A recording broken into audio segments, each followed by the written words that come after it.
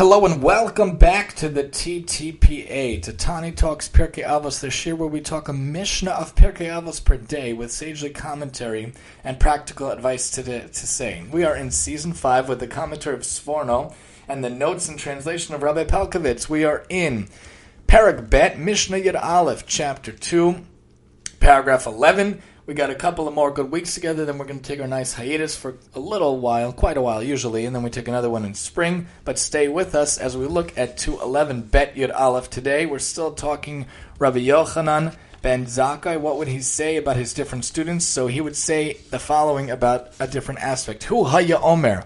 He used to say, Yuhu kol chachmei Yisrael bekaf mozayim. If all the sages of Israel were on one pan of a balanced scale, Eliezer ben Horkenes bekaf shniya, and Eliezer ben Horkenes was on the other one, Machria es kolam, he would outweigh them all. He was so great, so wise, so powerful, and so full of mitzvos and chesed and the like, and knowledge that he would outweigh them all. But Abba Shaul Omer Mishmo, Abba Shaul would say in his name, Im Yuhu kol chachmei Yisrael bekaf maznayim.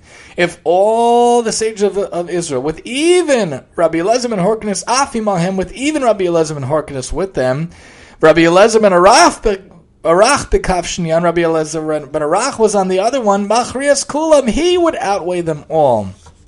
Meaning, his elements, his essence, his being, his knowledge, his Torah learning, his mitzvahs and chesed probably was so great, was so renowned that he outweighed everyone around them. How can we be that kind of person that outweighs people around us in one certain area? We're not looking to be arrogant, we're not looking to be egotistical, but what can we contribute that we're really experts at, we're really good at, that we're really talented at, that we could outweigh everyone around us to bring something to the world? If you have a talent, you have an ability, I always say you have to use it. You have to give it to the world. You have to relate it over to the world. I felt very passionate about audio. I had to do this. Hashem put it in my mind, and now, thank God, we have these 5 shows starting already 3 years ago. Have this idea, have this concept to do this, to do that for the community, you have to put it out there. Have this idea working on the app related to books, you have to do it, you got to get it out there. And a few years ago, I had this idea for the Jewish book. Ultimately, it flopped, but at least I have the manuscript with me. You have to put it out there, you have to do that. Rabbi Eliezer ben Arach and Rabbi Eliezer ben Horkenes teaches us in this Mishnah that in some way you have to figure out how you could use your talents and use those around you to shine your light versus everyone else around you. The whole world is on one scale, but you are on the other scale. What can you do on your scale to tip the scale to change the world for the better? You're a writer, so do something with your writing in a Torah way, in a mitzvos chesed way. All of these talented writers that we read on Shabbos and Yom Tov, who are so good with Jewish frum concepts, and they're very talented. They could have easily wrote in secular culture, but they use their talents to write in the Jewish way, in the Jewish method, and thank God for that. All these people that are good speakers, that are good writers, that are good editors or whatnot, anyone who's a good teacher, anything you could use to tip the scale in your merit, to tip the scale of the world a little bit against the rest of the secular world. What can you do to contribute? What can you do to give? What can you give to benefit the world? You have to use your talents, you have to use your abilities. You have a good idea, go with it.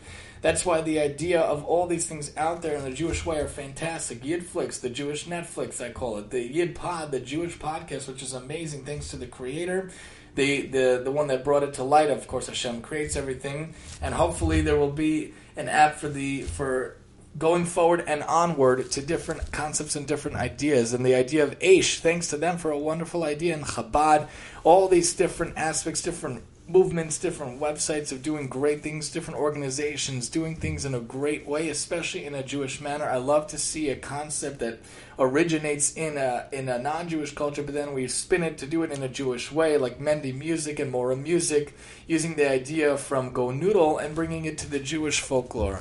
The idea of Where's Velvo, the finding a character similar to Where's Waldo, and the Chai Spy, for example, the Jewish aspect of bringing it I Spy to the Jewish realm. Anything we could do to bring it to the Jewish realm is fantastic. And we learn from this Mishnah, what can you do to tip the scales of the world that you could outweigh, not to be arrogant or egotistical, God forbid, but what can you contribute? Bishvili nivra olam. We know one of the sayings in the Gemara is, for me, the world was created. So if the world was created for you, what are you doing for the world?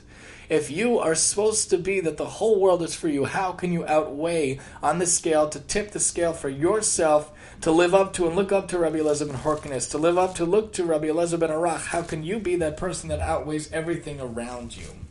The Sforno points out, according to the opinion of the first Tana, Rabbi Yochanan praised the erudite cemented cistern, Eliezer ben Horkinus, whose knowledge was at its disposal, as the sages say, Shulchan mitam Sinai, ve'oker harem Sinai adif dehakol tzrichim lemarech chitaya.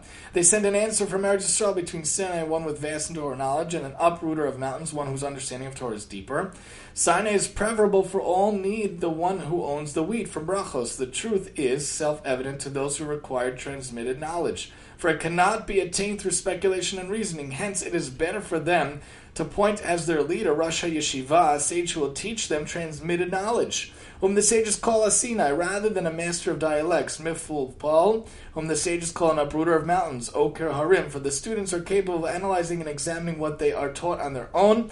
As we find regarding Rav Kahana Rav Asi, the students of Rav who require instruction in transmitted knowledge, Gemara, but did not require direction in analytical deduction, see Sanhedrin. However, to understand the true meaning of every Torah concept without error, to deduce one concept from another, an uprooter of mountains is preferable over a Sinai. As our sages said, Tava chada pel palacharifa mimilot sana dikare. Better one sharp pepper seed than a basket full of gourds, as according to Gemara Yuma.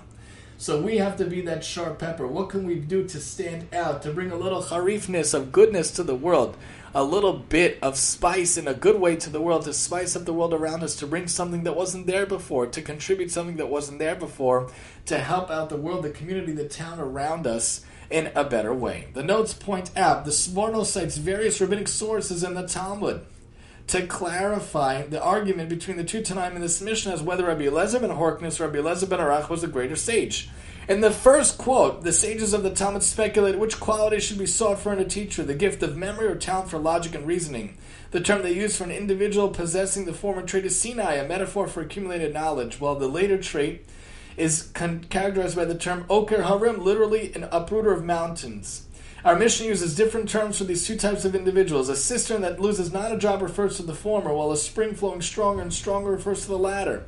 The difference of opinion in the Talmud as to which of these attributes is superior is reflected in our Mishnah, and the different opinions expressed by the first Tana by Rabbi Shaul. Sforno explains advantages of each of these strengths. For the sharp student, Sinai is preferable, whereas the purpose of understanding and reaching an accurate halachic decision, the attribute of a spring flowing stronger and stronger is preferred. Thus, it is possible that the first Tana and Abba Shaul do not disagree with each other, but are merely expressing their opinion regarding different areas of Torah scholarship.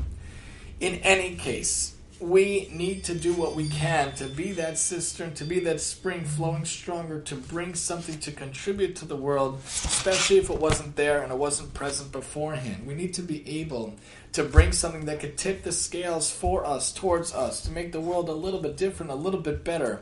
If the world was created for you, and we realize we're still dust and ashes, what can you do to contribute to the world? How can you learn from these two sages to tip the scales of the world for good, to bring a little bit to the good, to change for the better for the good? Think about that scale. Think about how you are one individual and there's thousands, millions, billions of people around you. What can you do to tip the scales? What can you do to weigh down the scales with something that you could contribute, something you could bring, something you could bring out towards the world in order to make the world even better?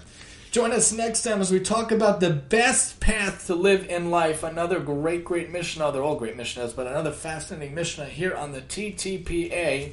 And I'm your host, Tani.